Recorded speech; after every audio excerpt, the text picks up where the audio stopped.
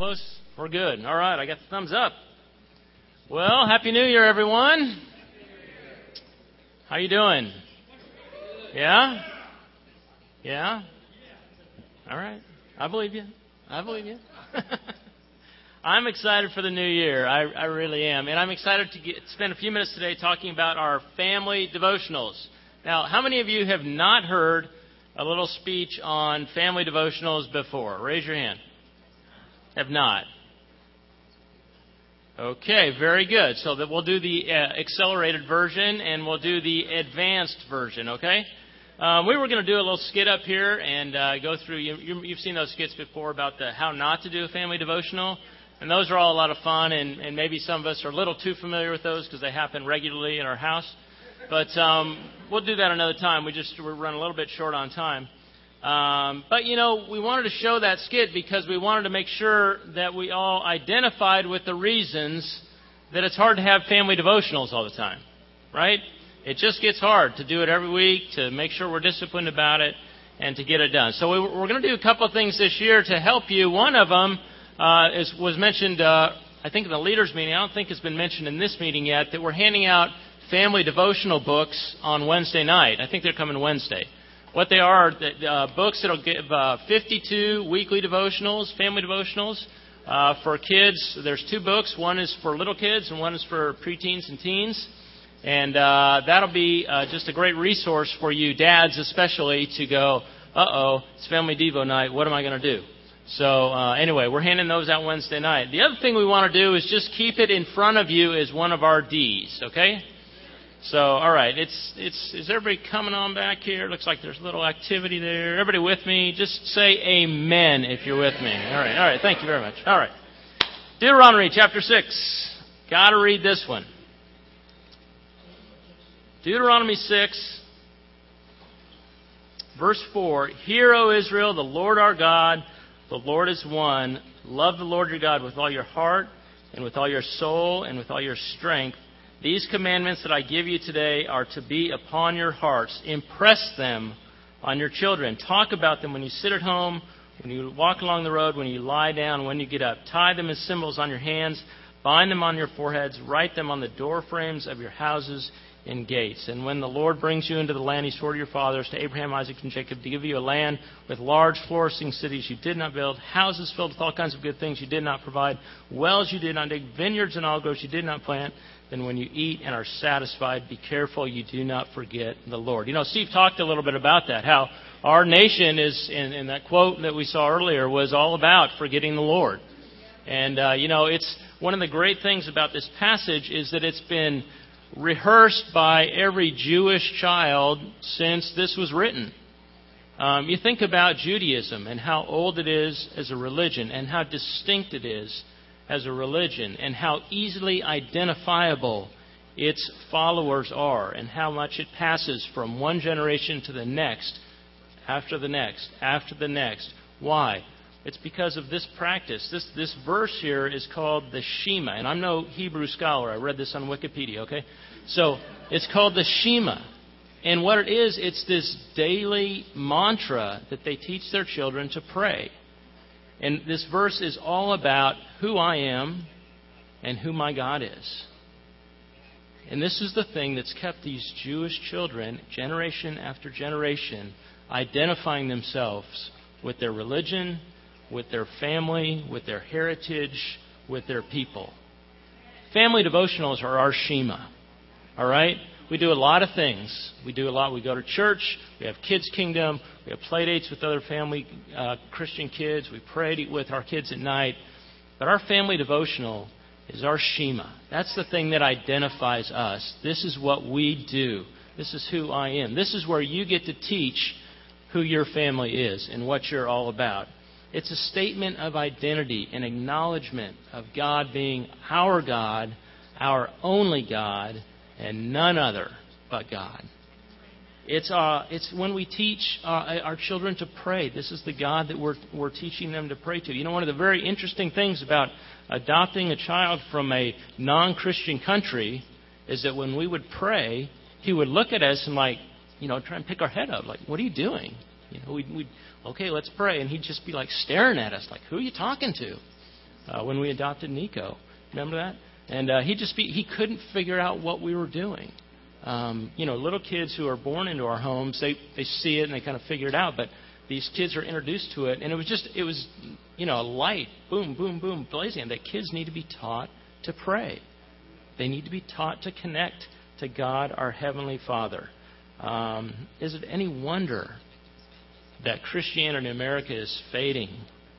That Christianity in Europe has gone, essentially, because we don't practice in our home what we preach from the pulpit and what we say we believe. Family devotionals, we've got to have them. It's our opportunity, our Shema, our chance to do the same thing. Let me give you a couple of ideas here. One of the things that we've started doing in the last couple of months is we've started having family devotionals with other families. We've had the Shumps, the Palizeris, and the Chows at our house, and we've gone to their house just about every Sunday night for the last couple of months. We had a few off nights because of the holidays. But it has been so fun to get all of our teenagers and Tally together to read the Bible, to have a meal together, to pray, to sing. We went out to the coffee shop or the yogurt shop one time. We played games other times. But every week we're doing this, and it's building in our children this sense of who I belong to. This is my family. These are my people. This is what I believe. It's a great opportunity. Let me just invite you, families, if you're struggling with family devotionals, find another family. Say, let's have our devotionals together. Kids the same age helps, but it's not necessary. You can do all kinds of stuff. Find another family. Most of us who have a hard time having family devotionals also have a hard time having discipling times on a weekly basis. You can combine these events in some cases. Have dinner together, the parents talk, the kids play. If your kids are old enough, this can work. If they're not old enough, you might need to have another time to get with your discipling couple there if your kids are too small. But this is a great opportunity for you to kill two birds with one stone, as it were, and make sure you're spending great time with another couple and great time with your kids in a family devotional. It's been so fun doing this. It's been so great. Nico has just blossomed. He's our only one at home anymore, but he's just blossomed and opened up to these other, not just other kids, these other teenage kids, but the other parents as well. And he's building those relationships and those connections. So let me just encourage you, if you're stuck, if you don't know what else to do this, because this really, really has been great and awesome time with what we're doing. Let me move on to another point here. And this, guys, is so important. Let me just talk to the dads for a minute here. Okay, dads, can I talk to you for a minute? Now, dads, what's your role in a family devotional? You got to preach, baby. You got to preach. Whatever that means. If your kid is 3, you got to preach to a 3-year-old. Right? How do you do that? Enthusiastically, joyfully, opening up the Bible, knowing what you're saying about God, helping your kids understand. If your kids are teenagers, it's a little bit harder. Teenagers don't like to get preached to. But whatever it is, dads, you got to take ownership here. All right? You got to grab this one. The book is for you on Wednesday night. The Shema is for you to make sure it happens in your house. Let me share a verse in Romans chapter 10.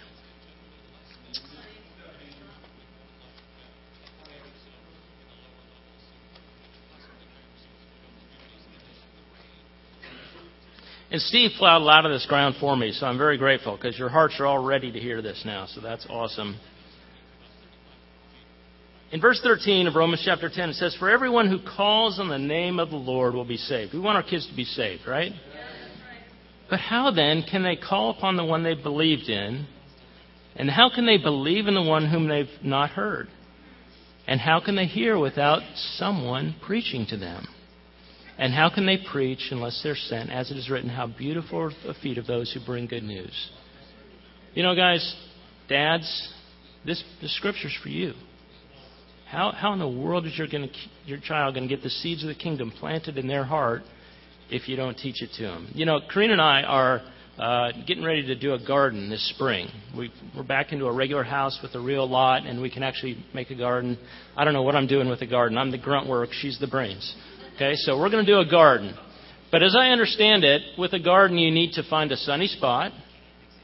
You need to plow the ground or prepare the ground so it's ready. You need to actually plant seeds in. You pour water on it, maybe a little fertilizer. Every once in a while you come back, you weed it out. I read this in a book, Steve. That's how I know. You pull the weeds out, you keep the rabbits away, whatever. But it takes a lot of work to grow a garden, right? And this is kind of a metaphor for raising our families. We pick a sunny spot. We make sure our parents, moms and dads, are close to the Lord and a little bit radiant of the Lord's glory, right? We prepare the soil. You know, kids come with pretty soft hearts, but sometimes there's some issues you got to work through. Pull the rocks out. We water with encouragement and daily application of the things that we're learning. We fertilize. We pull out a few weeds from time to time. We chase away the distractions and the rabbits from time to time. But imagine doing all that work, all that grunt work of planting a garden and never planting a seed. Wouldn't that just be ridiculous? What if we just said, I have a great garden here, and I just hope a really good seed lands on it because I want to grow this kind of fruit? I mean, that would be ridiculous. And yet some of us as families, this is what we're doing. We come to church. We have a relationship with God. Moms and dads do. Our kids play with other Christian kids. We chase away the video games and the movies that aren't good to watch, and we do all this stuff, and yet we never actually get around to planting the seeds in the soil. Dads, we got to plant the seeds, all right? It's up to you. We got to plant. We want something to grow, right? We got to make it plant. Let me say one other thing about that. Your kids are wired to trust you. And your kids are wired to expect you to tell them everything they need to know to make it out of your house alive and to make it in life, right? What happens if your kids leave your house and never hear from your own lips how important it is to follow God, how important it is to love God, how important it is to repent of your sins, how much alike you are the rest of us with sin in your heart and things that need to be worked through? All the important lessons of being a Christian. If they don't hear it from you, what does that tell them? Now, I grew up in a non-Christian home. You know, I don't struggle over my parents not teaching me the gospel because they didn't know it. They didn't practice it. But you're here. You've already said, I'm a Christian. I'm a believer, and I'm a disciple. And I'm a hardline disciple. And if you're not teaching it to them, what is that saying to them? You know, when we don't do at home what we profess at church, we build insecurity into our children. We build lack of confidence into our children. We build a little darkness into our children where they think that they have to hide and they wonder what they're supposed to say and act like. We have got to be consistent at home just like we are at church. We've got to show them that the Word, like Steve, that passage in Isaiah 55, that the Word once planted will always return a harvest. That we trust the Word. That we trust the discussion, which is really just discipling, right? Our little discussion in our family devo is just a discipling relationship. So we've got to trust that that works and demonstrate that it works. Guys, dads, preach the Word. Plant the seeds. Don't go to all the trouble you're going to build this garden and never plant a seed. Let me close with this thought. There's an old saying that God has no grandchildren. What does that mean? That means that our children are never going to get close to God because of us. I said that wrong. They're never going to get close to God through us. They're not going to become Christians because you go to this church. They're not. Now, if you don't go, it's going to hinder them for sure. But the reason they're going to become Christians is because you teach them how to love God. You teach them that they can do it. You teach them that all the struggles that you've had, they'll be able to overcome. You teach them that God has a hope and a vision and a plan for their life that's better than anything else out there. You've got to teach them that they have to have their own personal relationship with God. If you're not in a weekly devotional with your kid or some facet, something like that, some schema of your own, how in the world are you going to teach them that? Brothers and sisters, it is so important that we make this a priority in our homes. We worked with a lot of families whose kids are doing great, and it's just automatic. Family devotionals. Oh, yeah, we did that all the time. and great memories. You know, all the good things about it. We can talk a lot about the benefits and all the things that are there. But I just want to appeal to you in the short time that I have that we've got to make this happen in our homes. Our children will not inherit our relationship with God. They're tempted to rely on it. They'll be tempted. They'll fight it. You'll be tempted to rely on it, but it's not going to happen. They have to develop their own relationship with God. Let's not be a stumbling block to them by not teaching the Word to them. Amen? Let's look forward to the great things that God will do. You know, there's 3 things about the harvest that I love. Again, I'm not a farmer. I read this in a book, Steve. But from the Bible, you can tell that you reap what you sow, right? That's in the Bible. So if you plant good stuff in your kids, you're going to get good stuff out of your kids. Amen?